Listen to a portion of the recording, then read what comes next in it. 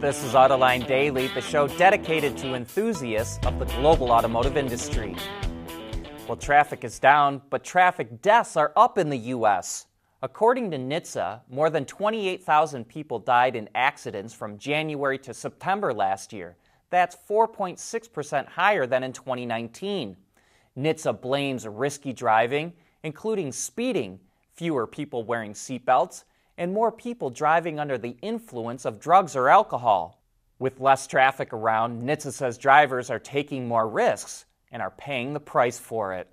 Speaking of car accidents, the National Transportation Safety Board released a report saying battery fires caused by high-speed EV crashes pose a safety risk to firefighters and medics because the battery might reignite after the fire's put out the first time. It's urging automakers to create guidelines for first responders on how to fight battery fires, especially how to prevent them from reigniting, and how to safely store the battery after it's damaged. The NTSB is calling on NHTSA to consider whether an automaker has created a guide when it determines the safety rating of a vehicle. The Alliance of Automotive Innovation, which represents most major automakers, released a statement saying its members will, quote, carefully review the board's recommendations. Kia is no longer going to offer the Sedona in the American market. Well, sort of. The minivan will actually no longer carry the Sedona name, and according to documents on NHTSA's website, it will instead adopt the name Carnival, which is what it's called in other markets. Kia revealed the next generation version back in June of last year, and it features much more SUV-like styling. The new model is expected to go on sale this summer, so it is a little surprising that this is the first we're hearing of this. What in the world is Sandy Monroe going to say on Autoline After Hours later this afternoon? He told us he has a big surprise to announce and that everyone will like it, but he won't even tell us what he wants to talk about. And by the way, he also has the latest Tesla Model 3 in his shop, and that will be one of the other topics we get into. So join John and Gary and Autoline's West Coast correspondent Chase Drum for some of the best insights into the automotive industry.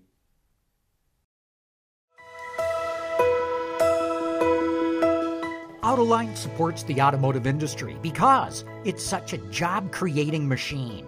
From the shop floor to the boardroom, the auto industry generates tens of thousands of jobs on every social economic level, including designers, engineers, technicians, machinists, programmers, you name it. No other industry employs so many people in so many different jobs. And that's why we're proud to say that Autoline is an advocate for the automotive industry.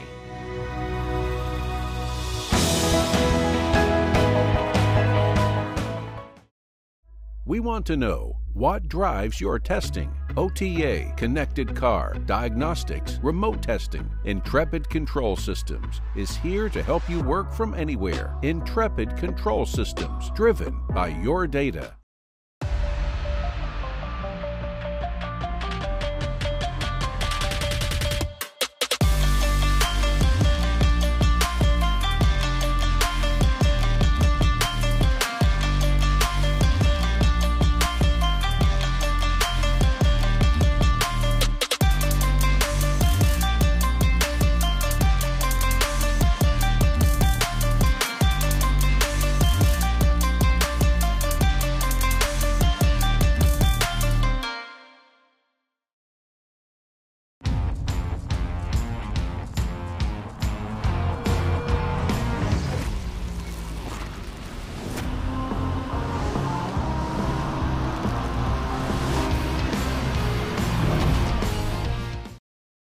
Renault revealed its strategic plan for the next several years, and it's shaking things up quite a bit. It's focusing on value rather than volume, so it's cutting volume from a high of 4 million units in 2019 down to 3.1 million by 2025. It's also going to cut its platforms from 6 to 3 and powertrains from 8 to 4. It's all about cutting cost and investment, now to its future product. By 2025, Renault will launch 14 core models. 7 will be fully electric, and 7 will be in the CD segment. It showed the Renault 5 prototype, which is a small electric vehicle whose design is inspired by the old R5. The Dacia brand and Lada, which is manufactured by AutoVAZ in Russia, are coming together under one business unit, and while they'll remain separate companies, they will share a platform together. One of the many vehicles that will be spawned from that platform is the all-new Lada Nivea, which will launch in 2024. At Dacia, it will focus on making affordable vehicles like this concept called the Bigster, a C-segment vehicle that is said to be as affordable as a vehicle in the segment below it by offering no bells or whistles. Alpine will continue to be the performance arm of the company. Not only is its name going to be plastered on Renault's Formula One car, but it's also going to develop a next-generation EV sports car with Lotus. And finally, we get to Mobilize, another new business unit that, you guessed it, will provide mobility services.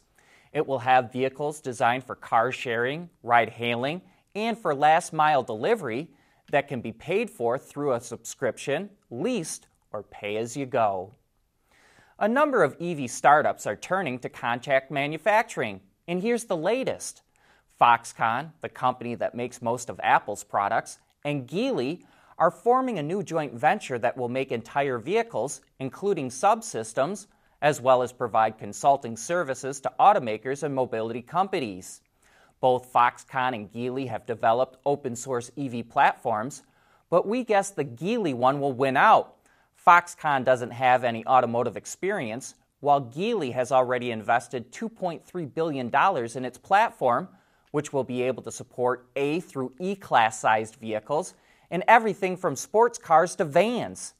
Byton and Foxconn recently announced a partnership to build an electric SUV sometime next year, but it's unclear if that vehicle will be made under this new partnership. But Geely could use the manufacturing capacity. It has the ability to build about 2 million vehicles a year, but sold a little more than 1.3 million in 2020.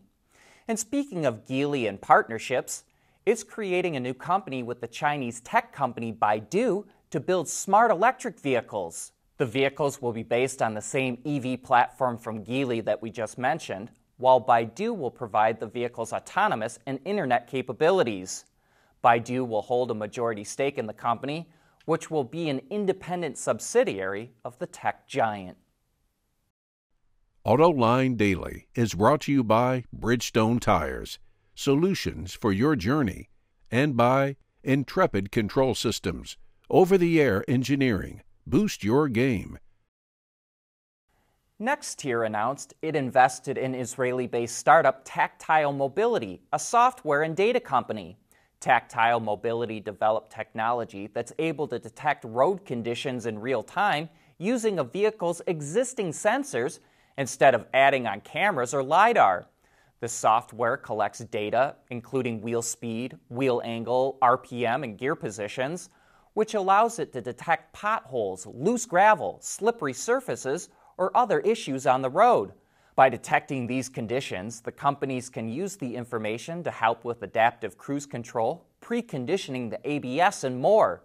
It's meant for use in smart, connected, or autonomous vehicles. We love test driving all the vehicles that are out there in the marketplace, like the Toyota Land Cruiser. It's a cool SUV, but also something of a puzzle. It's been around since 1951, making it the longest-serving nameplate for Toyota.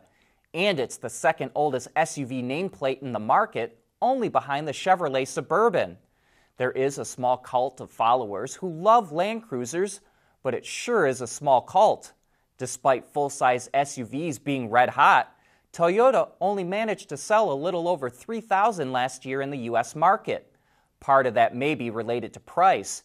The Heritage Edition we drove cost just a shade under $90,000, and the design is definitely old school. This is a V8-powered, rear-drive, body-on-frame SUV. The engine cranks out 381 horsepower and 401 pound-feet of torque, but it also has to push 5,800 pounds of mass around, and you really feel that weight. It's rated at only 14 miles to the gallon. It is a very comfortable vehicle with lots of room inside, And it has a robust reputation for off-road driving. But it sure is a puzzle why such a long-lived nameplate is nearly invisible to people who are looking for a full-size SUV. And you can catch the interviews we're doing with Magna's executives about what they're unveiling at CES, like how the company is positioning itself to be a full-line EV supplier. Just look for that in the Autoline on the Road section of our website or on our YouTube channel. But that brings us to the end of today's show. Thanks for watching, and we'll be right back here again tomorrow.